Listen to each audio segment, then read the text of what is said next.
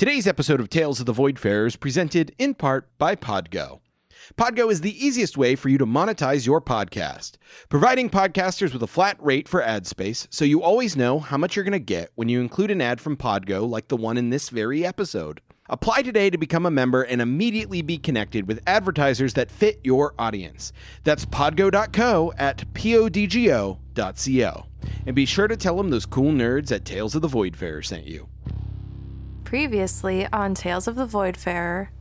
These items appear to be found on the body of an elf in the ruins of a tower, a very dusty and beaten red feather quill. There's a gold ring with a purple gem cut to look like a brain. Do you know what all of them do? I mean, are they cool? We're not entirely sure. I take the sword, the ring, and the quill. Marco, please don't steal from my colleagues. And then Luckbeak just raids them. Fitzwilliam Locke committed the most heinous act a gift can commit. He is a kinslayer. Holy shit, we gotta talk to him. I knew we shouldn't have trusted him. With that, the storm rig lurches to life and breaches into the storm once more. All right. Very nice.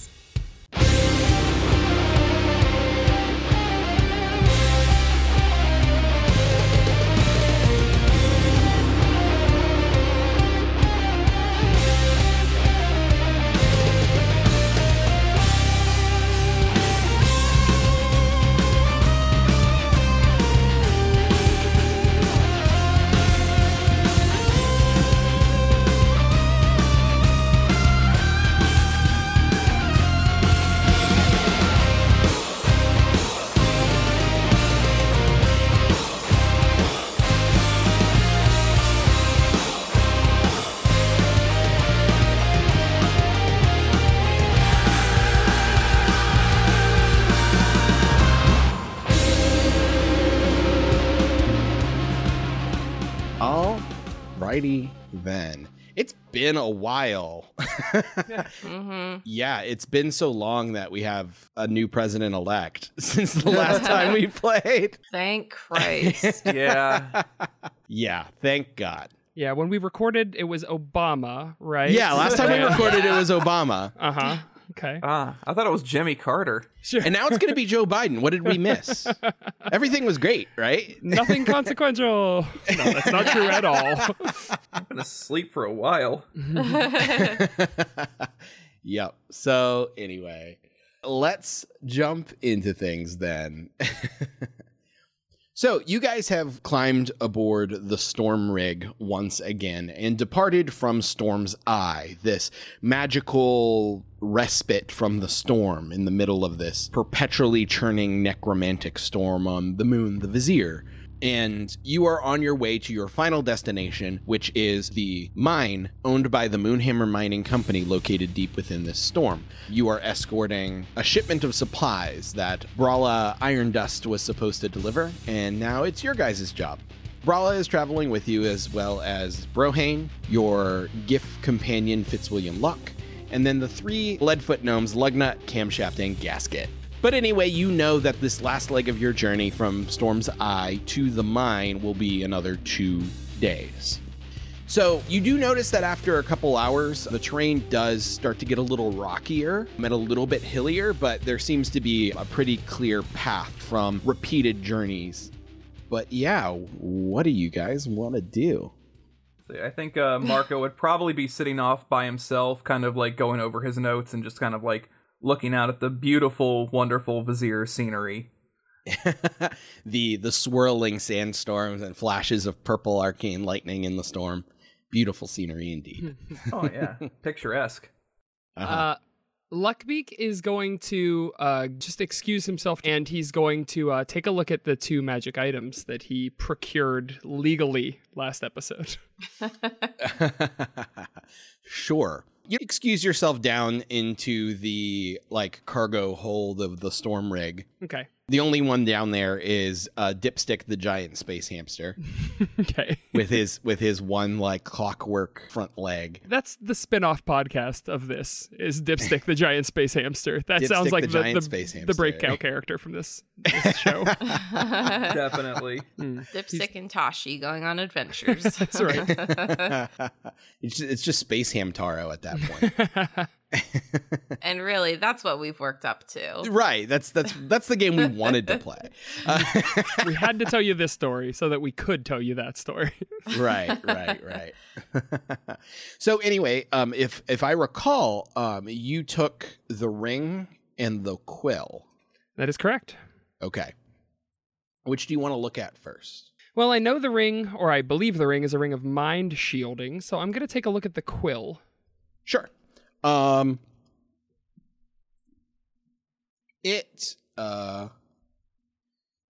was smart enough to copy and paste the quill's info into my notes for this session from last session. So yeah, it is it just looks like a red feather quill with like a little leather like grip and a pen tip on the end of it. Okay. You're not sure if it requires attunement or not, but you can go through the process of attuning to it to, at the very least, learn what it does. I will do that. Sure. So you kind of sit here with it for an hour and just kind of chill and hang on to this red feather quill. And at the end of the hour, you do learn that you don't need to attune to it to use it. But you learn that it is an orator's quill. And you know innately that the quill generates its own mundane ink and acts on its own as you speak to it. While holding the quill, you can speak a command word as a bonus action to activate it. And while activated, it magically floats upright and writes the words you speak to whatever stationary, non-living surface it is placed on. When it reaches the edge of the surface, it begins a new line below, continuing. And if the quill reaches the end of the surface, it such as a piece of parchment, it taps against the surface expectantly until a new one is provided. You must be within 15 feet of the quill in order to speak to it, and if the quill is behind total cover, it cannot understand you. If you speak the quill's command word again, even if you're not holding it, the quill deactivates and falls down. Or if you don't say anything for a minute, it deactivates on its own. As I find out what I sacrificed for and what I'm eventually going to have to face back in Storm's Eye, I shake my head and get angrier and angrier. You know, I did try to tell you the quill wouldn't be as useful. Indeed you did. But God damn it. And shout out to Griffin's Saddlebag for this item, which is super cool. They have lots of cool 5e compatible magic items. Shout out, Griffin. Also, fuck you. All right. Cool. Okay. I put it back in my sack, and I mean, if I have the chance, I'm just going to see if there's anything additional about the Ring of Mind shielding that I wouldn't have known before. Yeah.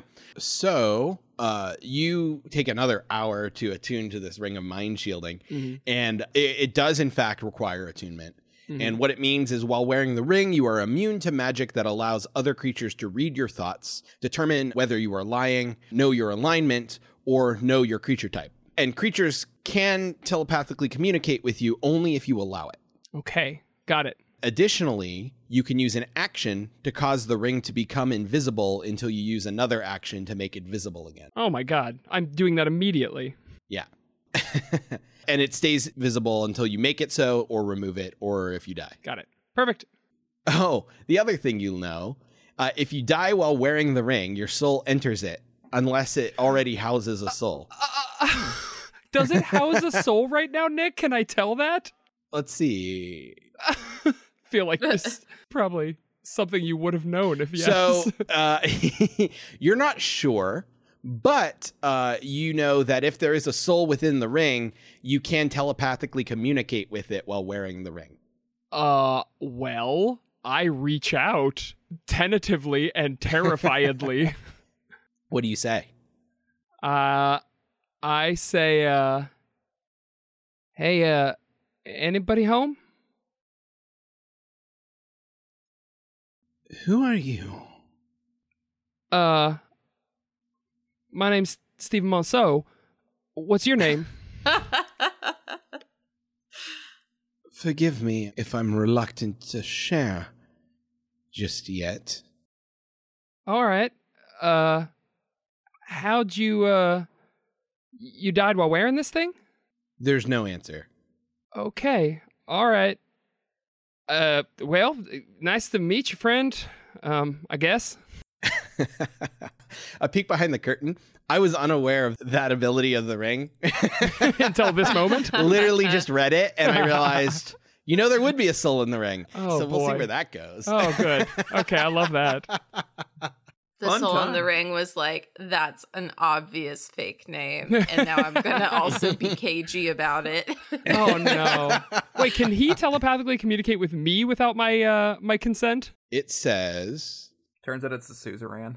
it can telepathically communicate with you and the wearer Christ. can't prevent that. He's gonna fucking haunt me or some shit. That sucks.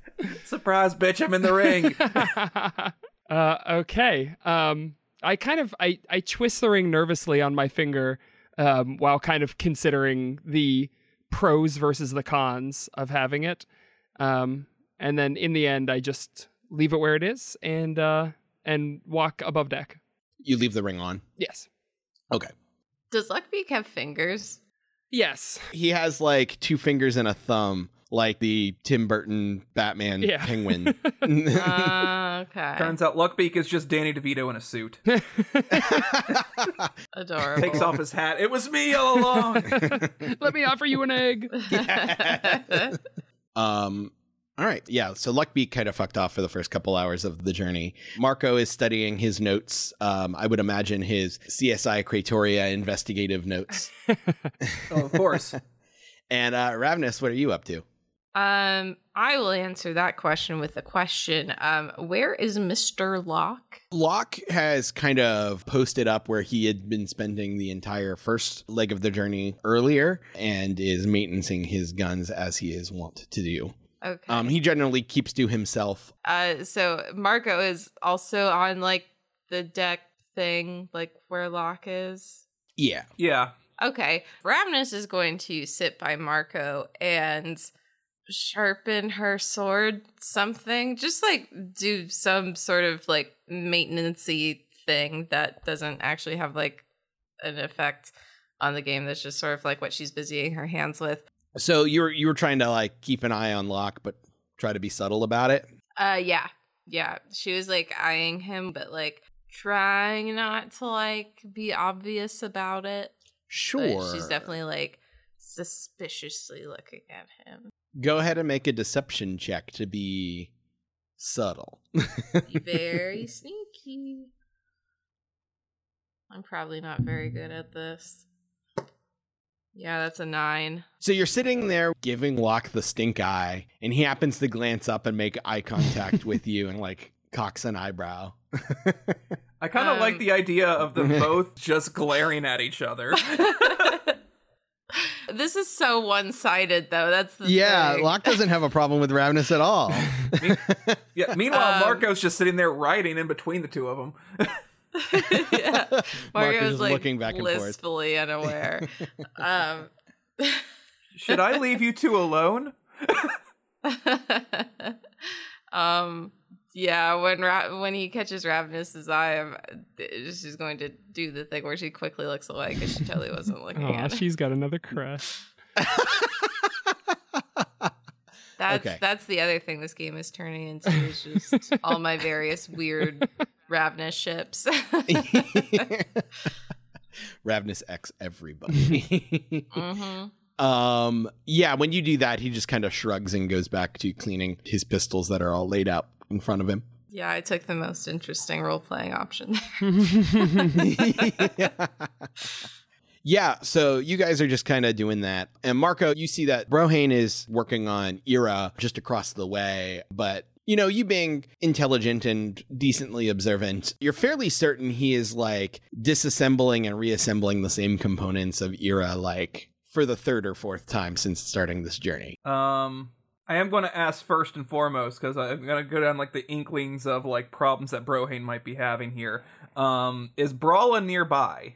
Brala is actually nowhere near Brohane at the moment. Okay. Brala is towards the front talking to Camshaft, who is driving. So it's not Brala. Okay, so all right, I'll take the bait this time. Marco is going to close his book, look between Locke and Ravnus, realize there's a very weird energy going on, and he is in the sandwich there,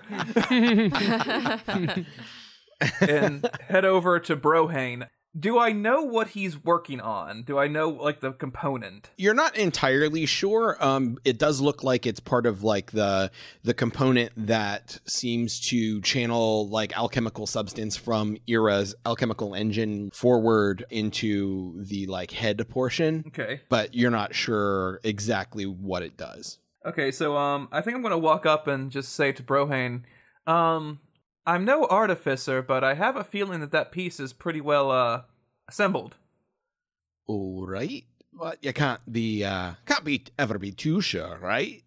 Fair enough. I sit down next to him. So, what's going on there, bud? I mean, I know that you've had your problems with Brala, but I mean, I'll tell you, she's up there at the, near the cockpit. She's not around, so you can kind of, lay off the, working hands, no time to talk facade.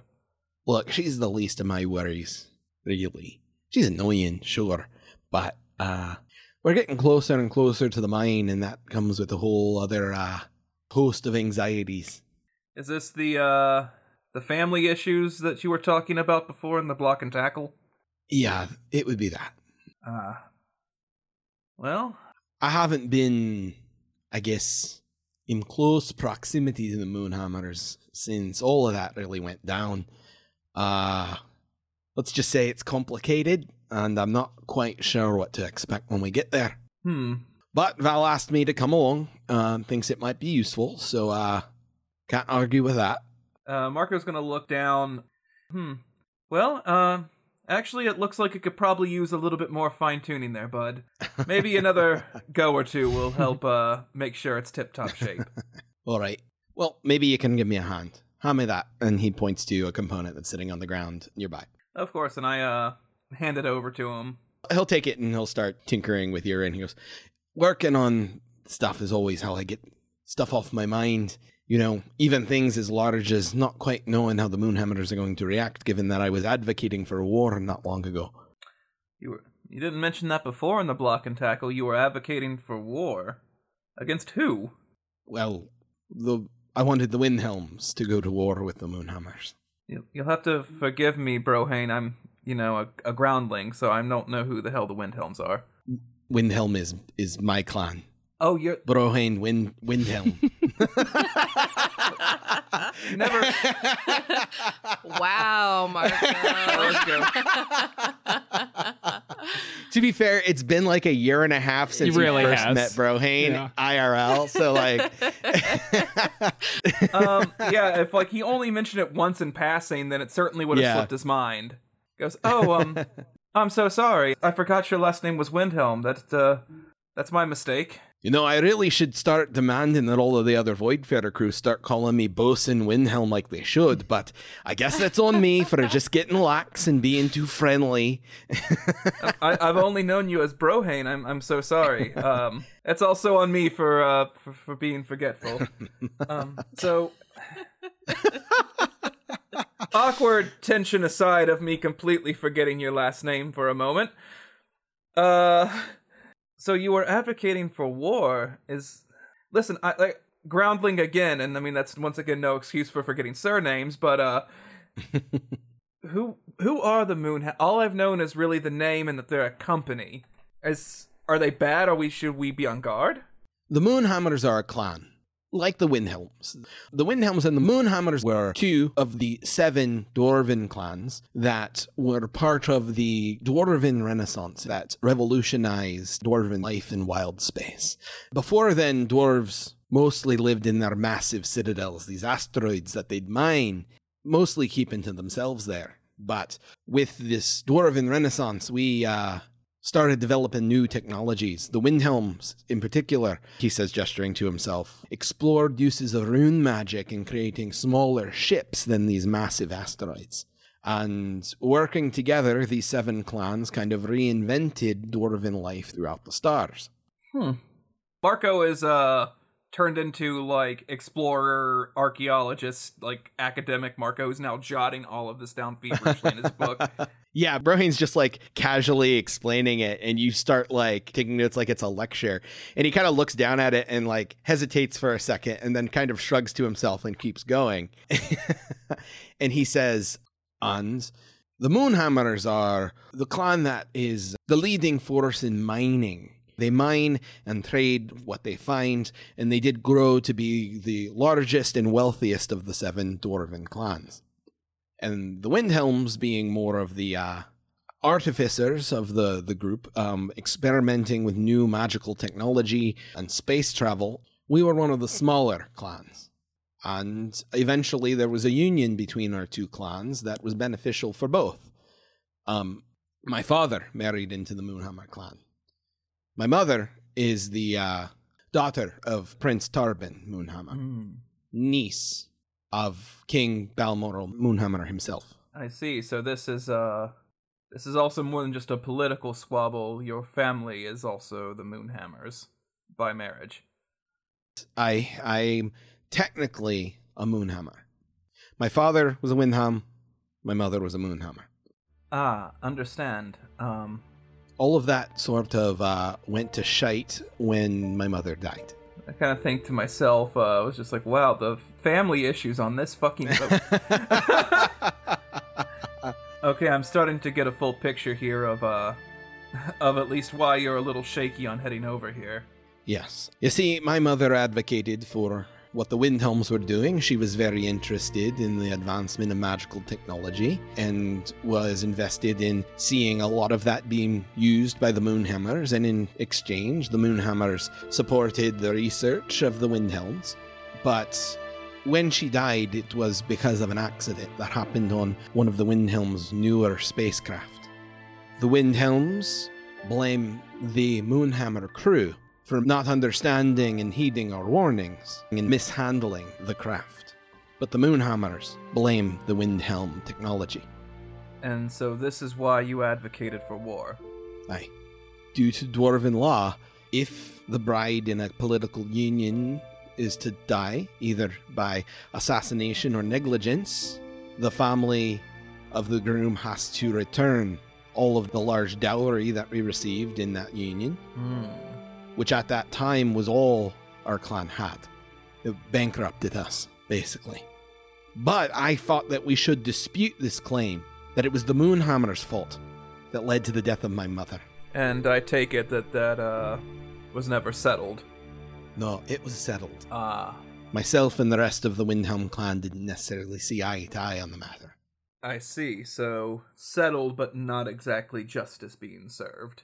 Aye. We just rolled over. We gave them everything. We basically ruined our status and our resources just to make nice with the Moonhammers. Well, holy shit, Brohain. Like I said, it's complicated. I guess my other follow-up question after all of that is, should we be protective of you once you get there? Or are we to expect an assassination or something while we're in their presence? I wouldn't think something as brash as an assassination, but I'd be lying if I said I knew exactly what to expect when we got there. So, I guess, be on your guard.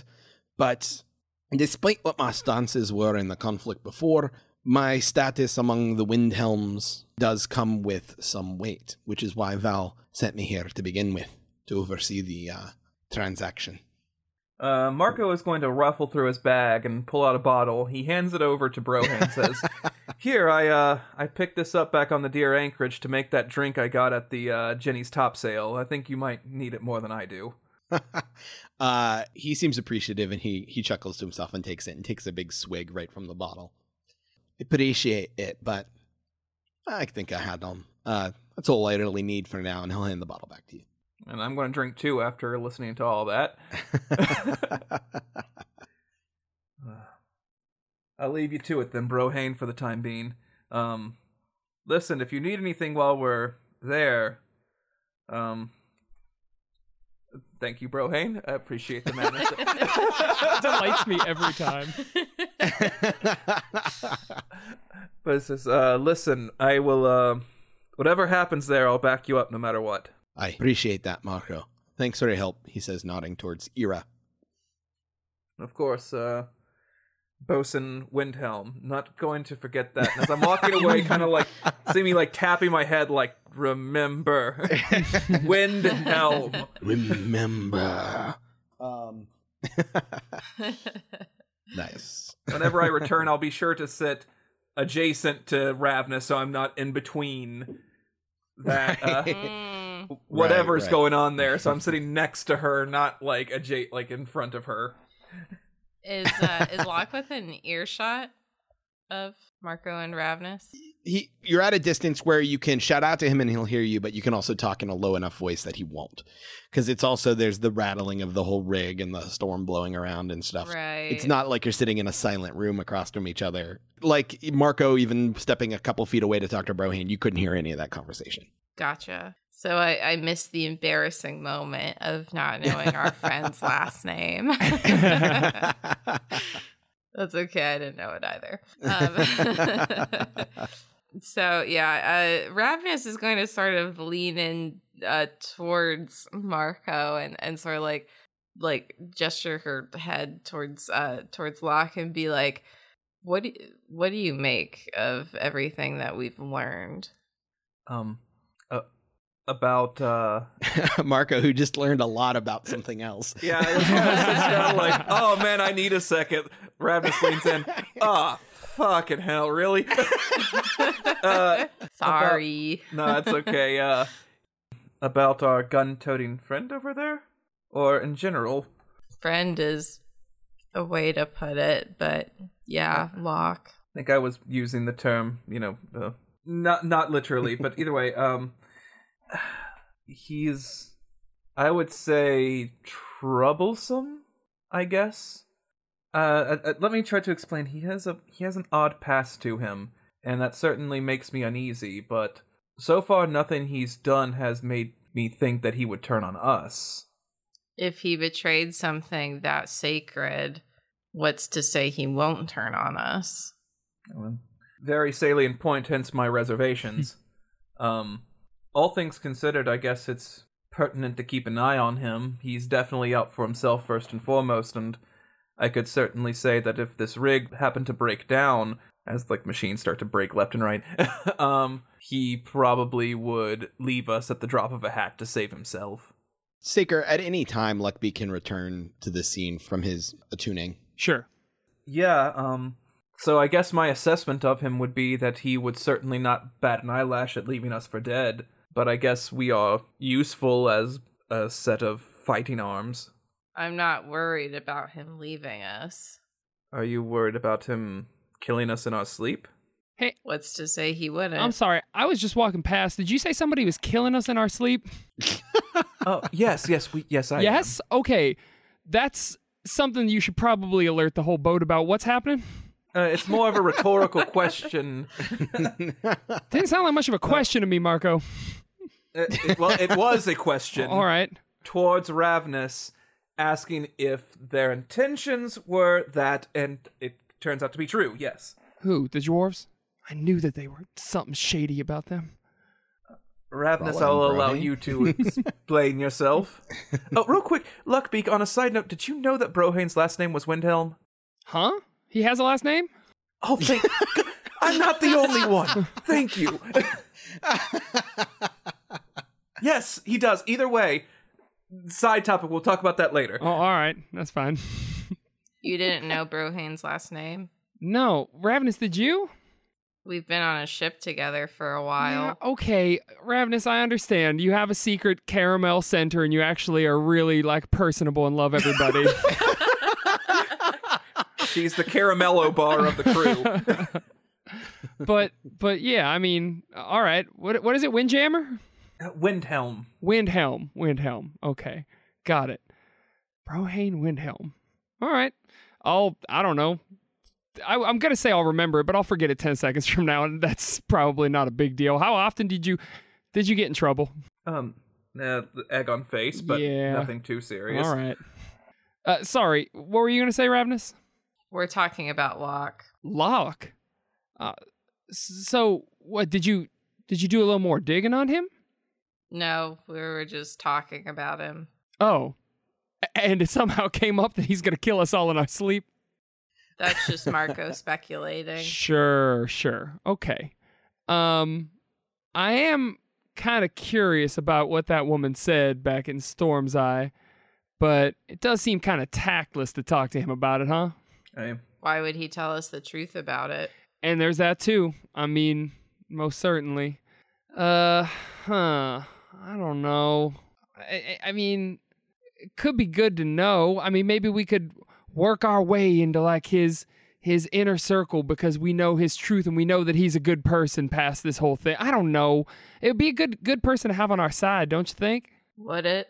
Now, I feel like your interrogation tactic here is you're just gonna say like, would it? Is it? After I say anything? But you know what? It's fucking working. Like now I'm doubting myself. So, I guess the idea here is, Ravnus, you clearly have some suspicions about this man.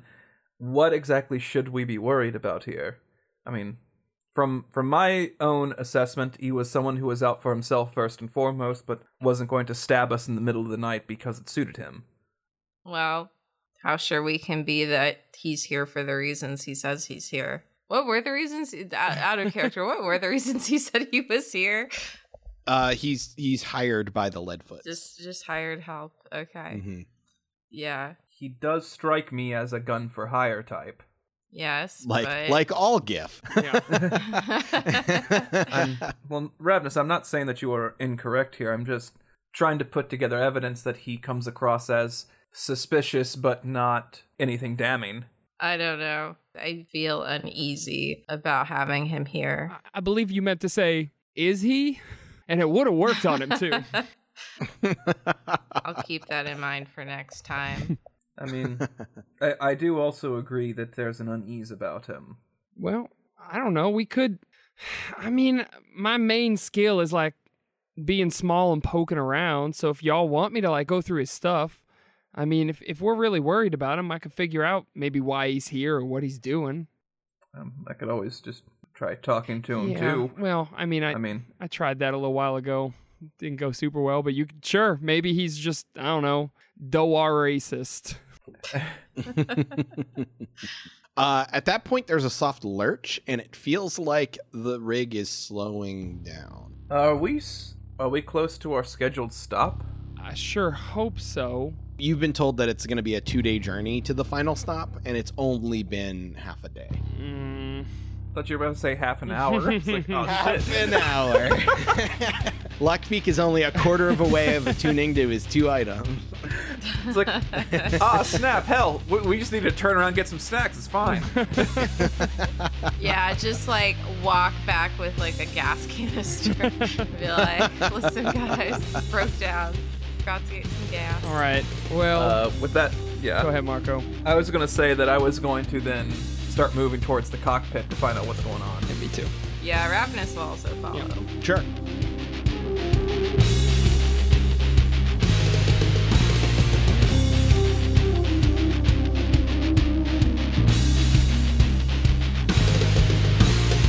Hey everyone, Nick Urasiva here, your dungeon master and certified cool guy.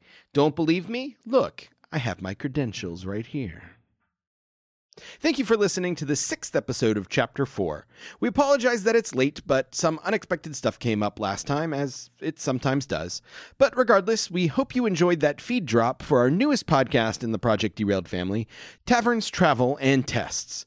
It's a meme-infused D&D 5e actual play podcast by our good buddy Cliff, who is the other half of the nerdcore rap group 2D6, along with Saker, our very own Luckbeak. You can check them out on Twitter at TTD and catch new episodes the 2nd and 4th Mondays of every month, wherever you get your podcasts. Stick around to the end of this episode for a trailer. If you're liking what you're hearing, be sure to follow us at VoidfarerPod on Twitter and at VoidfarerPodcast on Faceagram. Also, leave a rating and review for us on iTunes. That's a fantastic and free way for you to show your support and help us out. You can check out our Voidfarer merch at the Project Derailed Redbubble store at bit.ly/derailed shop.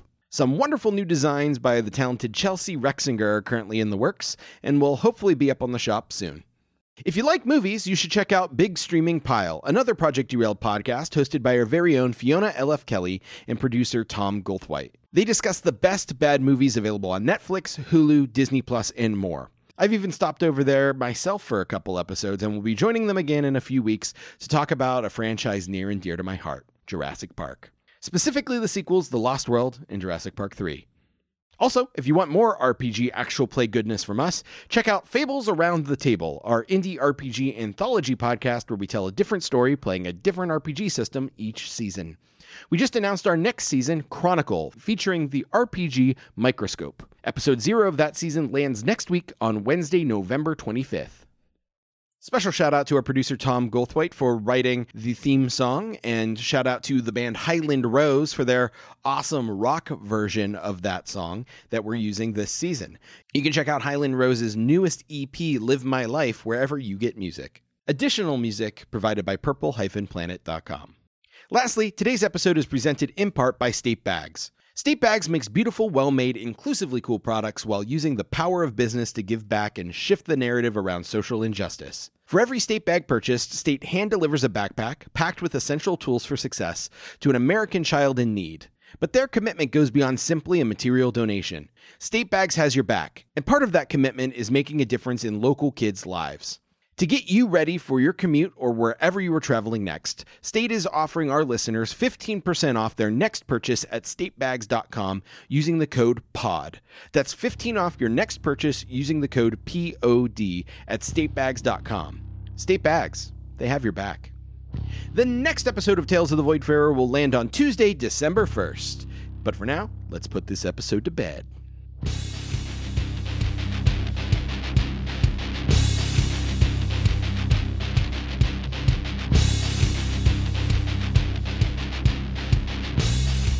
You guys walk your way up there and you see Camshaft is down in the driver's seat and Brawl is standing towards the front next to him, hanging on to the roll cage that it goes around that part of the rig. Hey, what's going on? We're slowing down. Yeah, Camshaft turns around. You see his goggles down that have a little bit of dust on it, and he goes, we're coming up on the Moss Bend.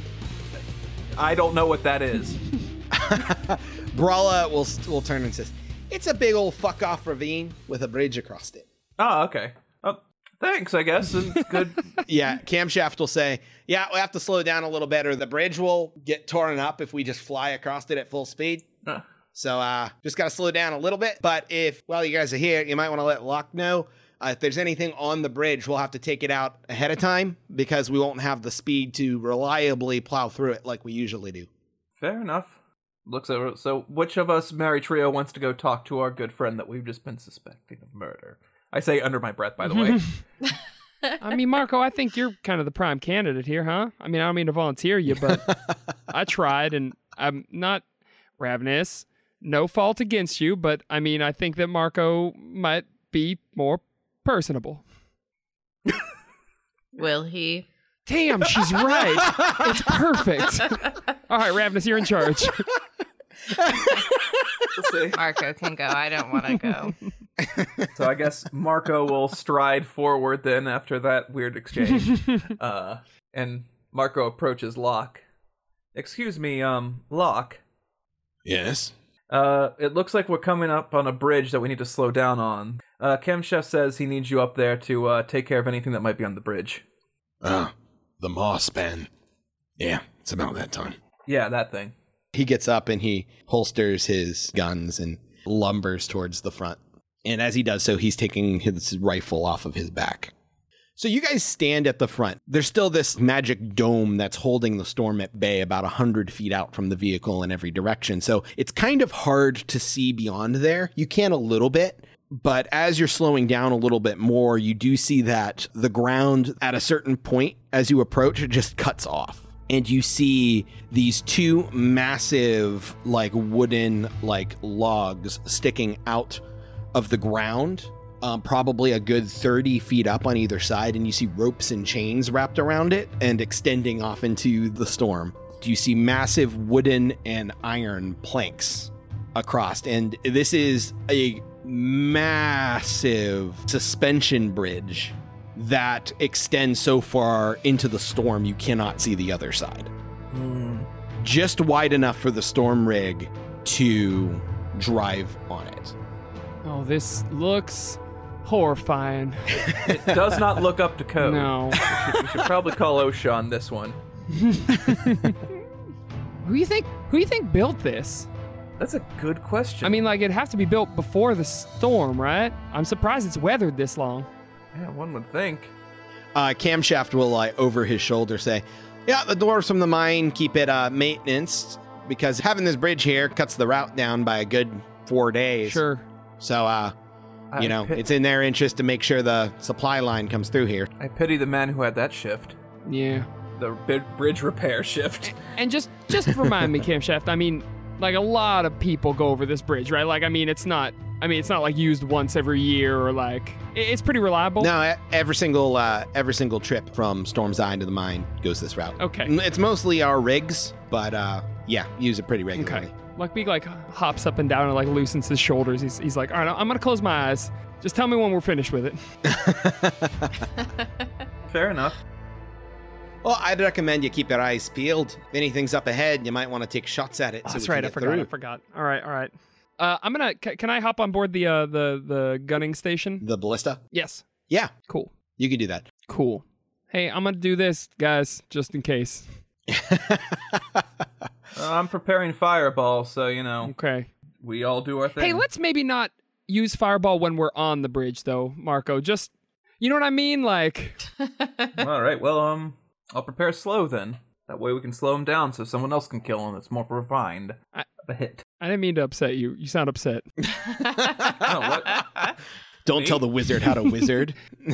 Oh, no, not at all. Okay, all right. No, I mean, It was a fair play. I didn't know the bridge was made of wood. all right. Yeah, that'd be the bad thing to set on fire. I'm not in the business of telling wizards how to whiz, so. I'm whizzing just fine, I promise. All right. Wow. Marco is. Yeah. Tanner, on the other hand. Tanner is not. Yeah, Tanner is definitely not. Tanner's got a urology appointment on Friday. You're welcome, listeners.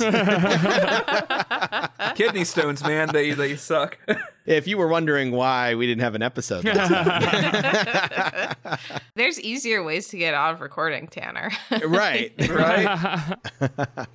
All right. So the rig starts onto the bridge, and there is a loud, and you see huge, thick ropes, like probably 3-4 inches in diameter, these big, thick ropes. And there are big chains as well. And as the rig rolls onto the bridge, you see the uprights and those ropes and chains flex. And the rig continues to move forward, and the entire bridge kind of flexes under its weight. And this span seems so wide that the bridge just seems to descend downward a little bit into nothing. And you imagine if it comes back up for the other side, this bridge has to be at least 1,000 feet long. Damn. Yeah. Anything on it so far? Make a perception check. Okie dokie. Ravenous has her crossbow out so she can go pew pew at the whatever. That's a 9. A 9, you do not see anything on the bridge yet. You see Locke has taken out his long gun, his rifle, and has kind of rested it on the roll cage that is above Camshaft's driving cockpit. Yeah. And Brawl is just kind of hanging on watching. At this point, Brohane has kind of stood up and walked a little bit further, kind of up to where the ballista is by you, Luckbeak, and is just curious on what's going on. Yeah, and the rig continues to crawl. And with as fast as you are going, it's unnerving to now go this slow. Sure. You're now fully aware of how fast the wind is whipping just on the outside of this barrier. And another weird thing you notice is now that you're on the bridge, it seems like the barrier now extends below the bridge and is almost like a perfect sphere around the vehicle, now that you're out over this massive chasm. You continue to drive. Does anybody else want to make a perception check to see if they spot anything in the storm? Sure. Why the hell not? Perception check. Mine was a 14. Natural 20. Look at that. Nice. For a 23. Okay. So, yeah, as you're going, you guys are keeping a lookout, and Ravnus, you do in fact see some figures standing on the bridge. At this point, it looks like maybe a half dozen or so, but as you continue to move forward, few more seem to come through the haze and are visible, but it seems like there is a small horde of zombies or skeletons on the bridge in front. And I will say this, with as high of the roll that you rolled, you notice something else. As you see that and you point it out, you see something in your peripheral to the side, but down. And you see a large shadow swoop under the bridge. Nothing more visible than the shadow in the storm, staying outside of the protective dome, but you see it pass below the storm rig and the bridge and fade off to your left. Oh, nobody like that. Yeah. Yeah, that sucks. Ravnus points up ahead and goes, zombies. And there's something down there too. And is like gesturing down. All right. What did it look like? It was a large shadow. It looked like it had a trajectory like it was flying. And if that was the case, its wingspan was probably like 40 feet. Okay. She relays that to everyone then. Is that like what do they call it? A rock, maybe? Some sort of bird or something, right? Maybe. I don't know. Well, okay. I don't know what is out here in this storm. So now I gotta make these like these questions like, do I waste this gigantic bolt on a zombie, or do I wait for a bird, or I just feel like I'm wasting it. These are such big bolts. All right. Well, let us know if you see it again, I guess. All right. I'm going to target those 6 zombies, and I'm going to cast Slow. Each target must succeed on a wisdom saving throw, or be affected for the duration of the spell. Okay. They have super bad wisdom. That's 12. That's a 10. 6. Shit, okay. 4. All right. 14. And last but not least, a 17. The 17 is the only one that passed. For the rest, their speed is halved, and they take a -2 penalty to their AC and dexterity saving throws. Okay. They cannot use reactions. Their speed was already 20 feet. So yeah, now it's 10. -2 penalty to AC and dexterity. They cannot use reactions, and on their turn, they can either take an action or a bonus action, but not both. Okay. These are like Romero, like super duper slow zombies. Yeah. So yeah, you cast that spell and you see this like shimmer of energy around them, and the zombies who hadn't even really noticed you just yet, suddenly their movements slow, like they're like kind of now swimming through molasses as they kind of shamble there. The one that wasn't affected does look up in response to this magic happening and starts shambling towards the vehicle as you guys are moving forward towards it. Yeah, boy. And it seems that some of the other ones beyond are doing the same. Nick, we're like a monster truck, right? So even if we're not going fast, You are now going at a crawl, which means that the reason you have to pick these things off is because you imagine they will crawl onto the vehicle. Okay, I see. They will be able to climb up the front of the vehicle before they get run over. Sure. So continue moving forward. Locke takes a shot and takes out the zombie that wasn't affected by your slow. A good decision. Brala pulls out her crossbow and takes a shot at one of the slowed zombies and does in fact hit it, but does not kill it. Okay. She kind of takes a big chunk out of its shoulder. You said the non-slowed one was coming towards us, but the other ones were just sort of like... The non-slowed one has been dropped got it, yeah. by Locke. There are more non-slowed ones, but they're further away. I see. So Ravnus or Luckbeak, do you guys want to do anything? I want to keep my action until I'm sure that either a zombie's gonna get too close to us or that thing comes back. Okay. I will say this, that the position of the ballista is not such that you could hit things that are directly in front of the rig when they get too close. Oh, okay. Like right now, they're far enough away that you could hit them. But if they get too close to the front, they will be you won't have a line of sight because the rig itself will be in the way of your shot. Forced my hand, Nick. I guess I'll shoot one of them. I got Okay. plenty of time. Nothing bad will ever happen to us. We're invincible. We're young and invincible. Same. Yeah, absolutely. Okay. Not a damn thing could go wrong. That's a dirty 20. Dirty 20? Yeah, that definitely hits. 3d12 Okay. Jesus. plus 9 piercing damage. Gotta remember what a D12 looks like. Okay. 5. They're like the least Yeah, I used know. die in Dungeons and Dragons. 14 plus 9, you said? 3d12 Okay, plus so 20, 9. 23. 23? Yeah. Were you shooting from one of the slowed zombies or trying to hit one of the ones beyond? You could hit either. They're all in range. I'm gonna go for one of the ones beyond. Yeah, so like kind of the first one as it begins kind of like shambling past its slowed companions, you shoot your ballista and it hits it square in the sternum and it just explodes its rib cage until it is like a set of a pelvis and legs that take another 2 steps and just collapse.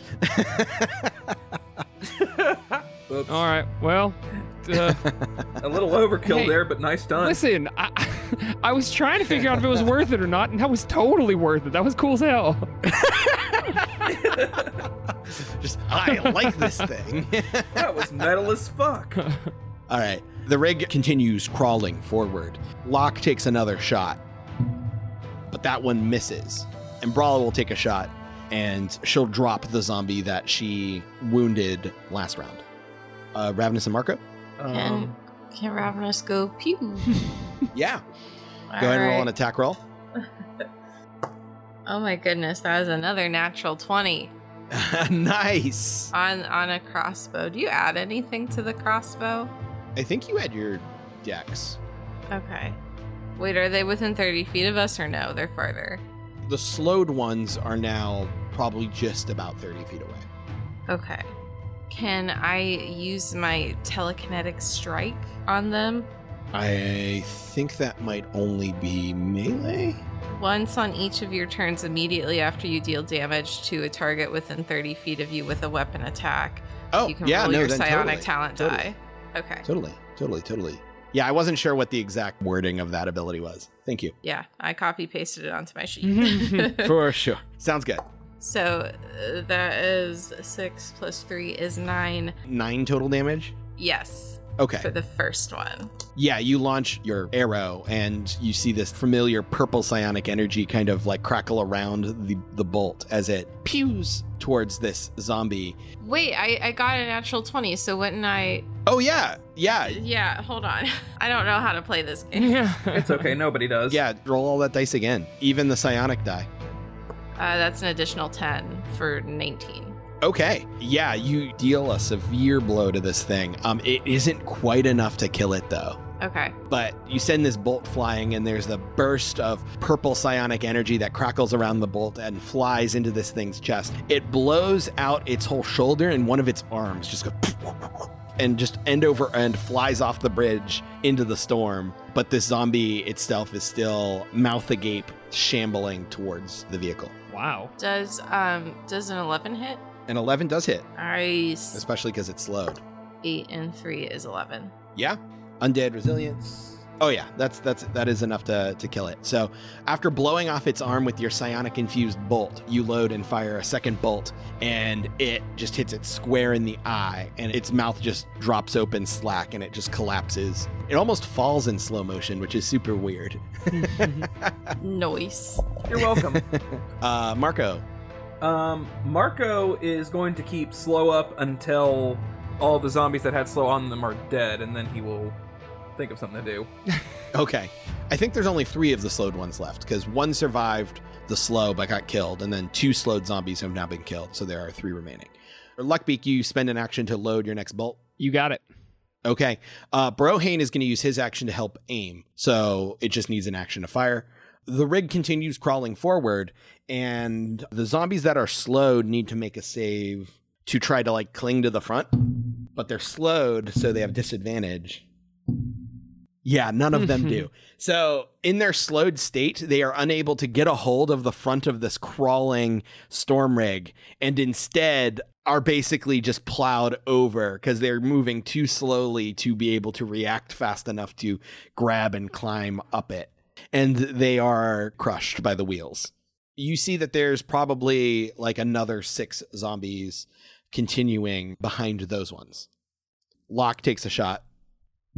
and hits and drops one.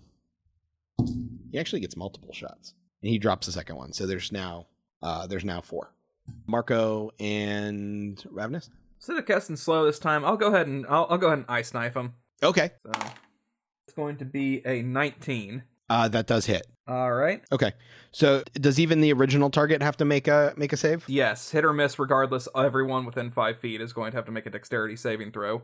Dexterity saving throw. So it's him and 3 buddies. 4. That is a 17. That is a 13, and that is a 10. All right, so 1 passed, 3 failed. There is 8 damage to the initial zombie.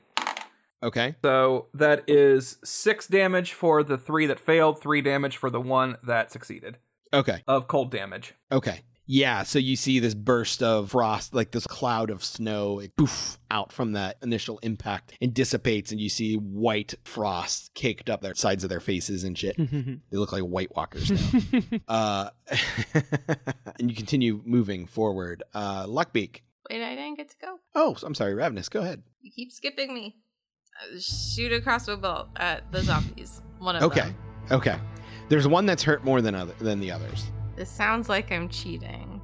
I did, in fact, get a natural 20. Oh my god, Fiona, holy shit. Wow. Okay. And you can use your psionic strike if you want. Yeah. See, if I was actually cheating, I wouldn't be getting this many. They're like, no, they wouldn't believe it. Gotta dial it back. 23 damage for the first one. It like explodes. Okay. This time your psionic bolt hits it like right at the base of the neck, and there's this poof of telekinetic energy that just explodes it from the top down. Nice. Locke looks over at you with his eyebrows raised and kind of gives you like a little impressed nod, like, huh. Ravenous tries to like play it off like real cool, like she does that all the time.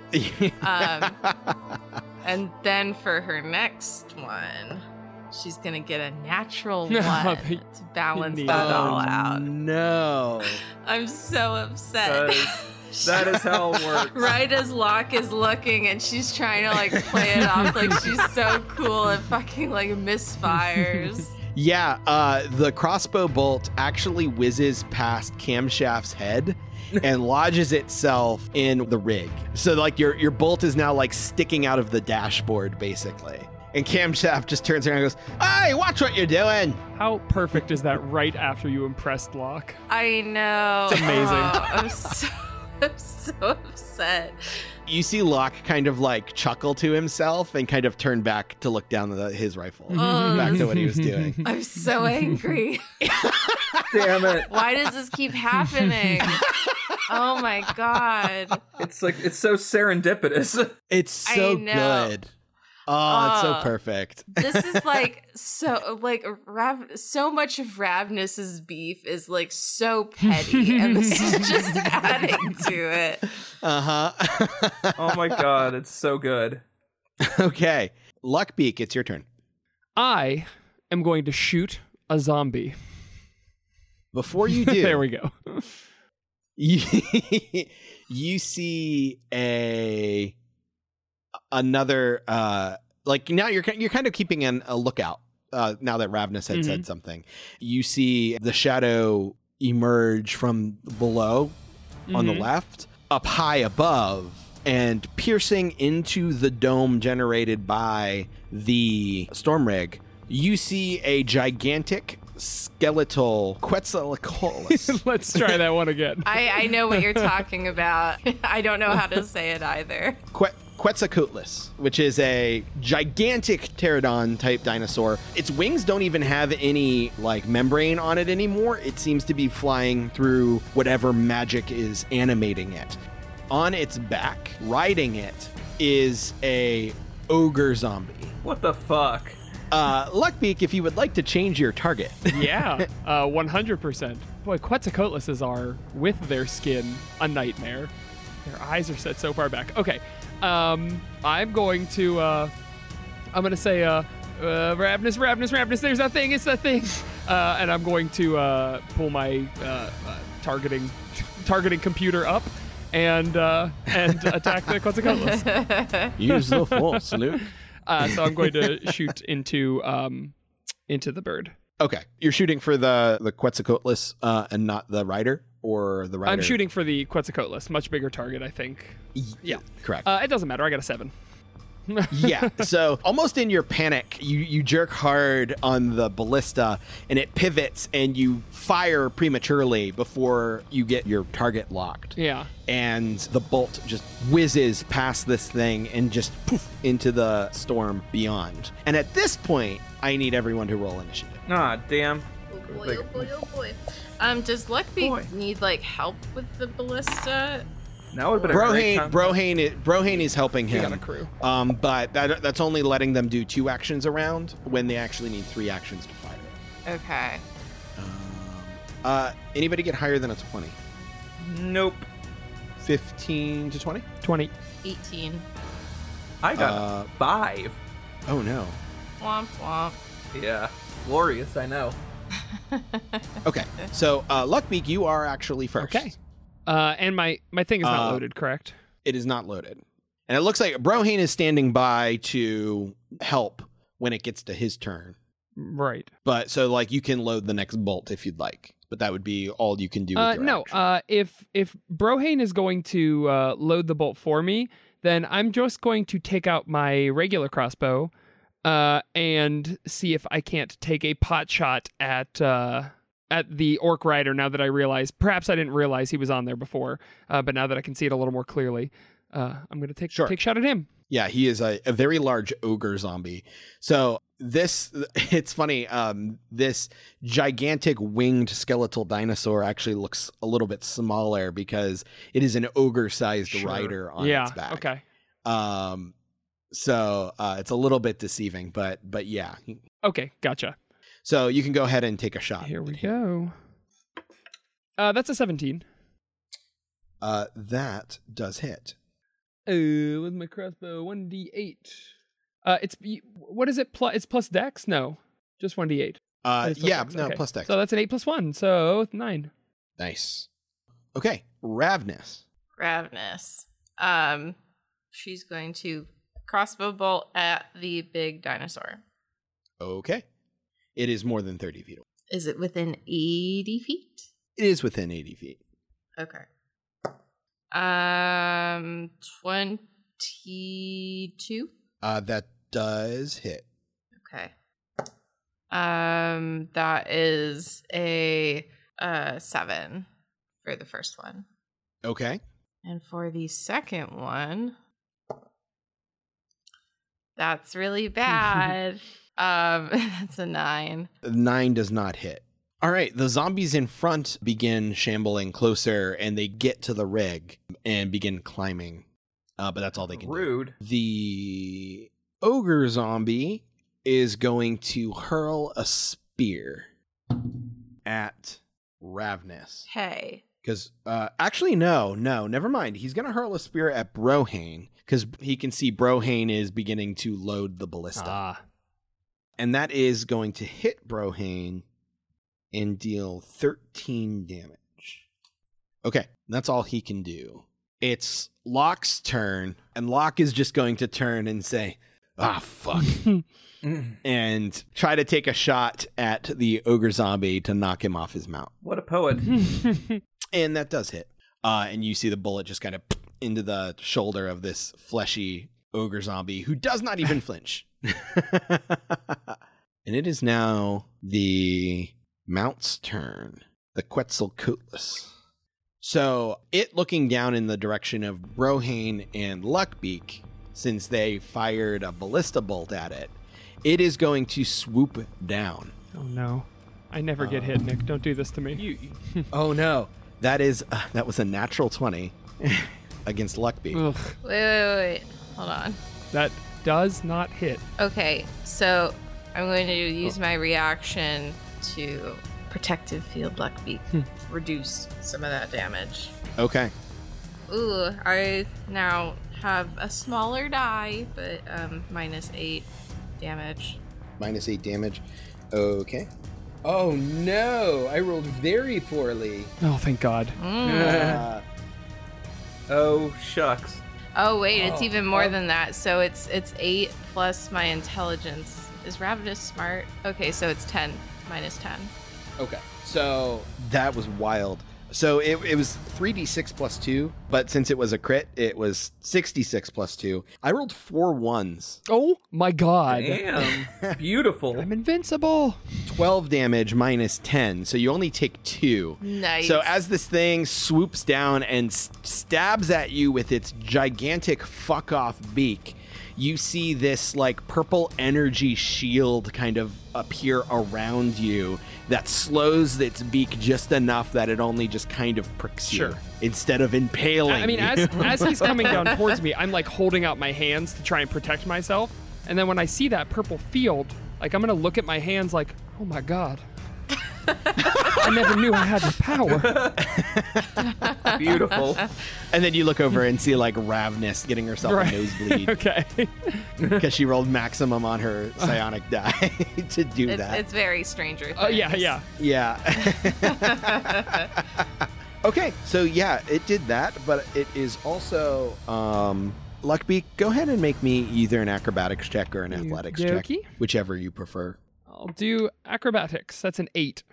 Yeah, it got a 14. It's gonna grab you in one of its claws, and it's gonna fly away. Oh. All right, I got a plan for this. After it tries to stab you, and there's this field that erupts, it recoils backwards and kind of like cocks its head like bird-like at you. And I'm yelling, I'm young and invincible. I ain't never going to die. It grabs you with its foot and just flaps its wings and goes straight up into the storm. Famous last words. And that was my reaction too. So I can't even do anything. And you guys see this thing vanish with Luckbeak in its claw through the storm, and that's where we'll pick up next time. Oh, Ah, nice. damn. This is how we tell Saker that he's That's not. guys, I'm very busy. That's fine. You don't want me here. I was like, Totally okay. I was about to say. I hope that Luckbeak goes to like a comically large like nest, and it's like I have to like be fed by Mama Bird.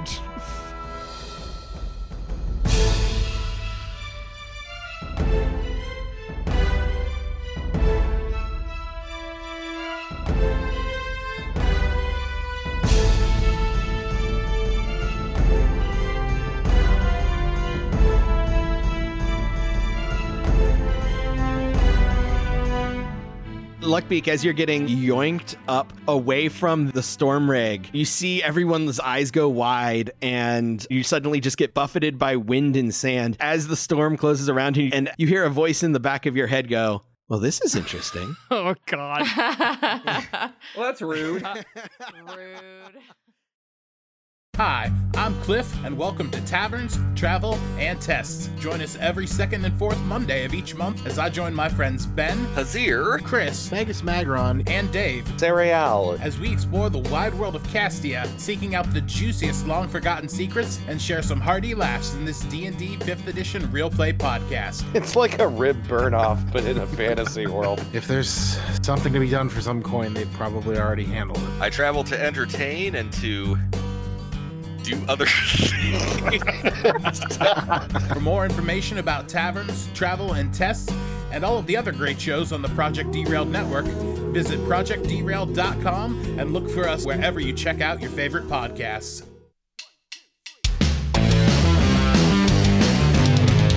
ProjectDerailed.com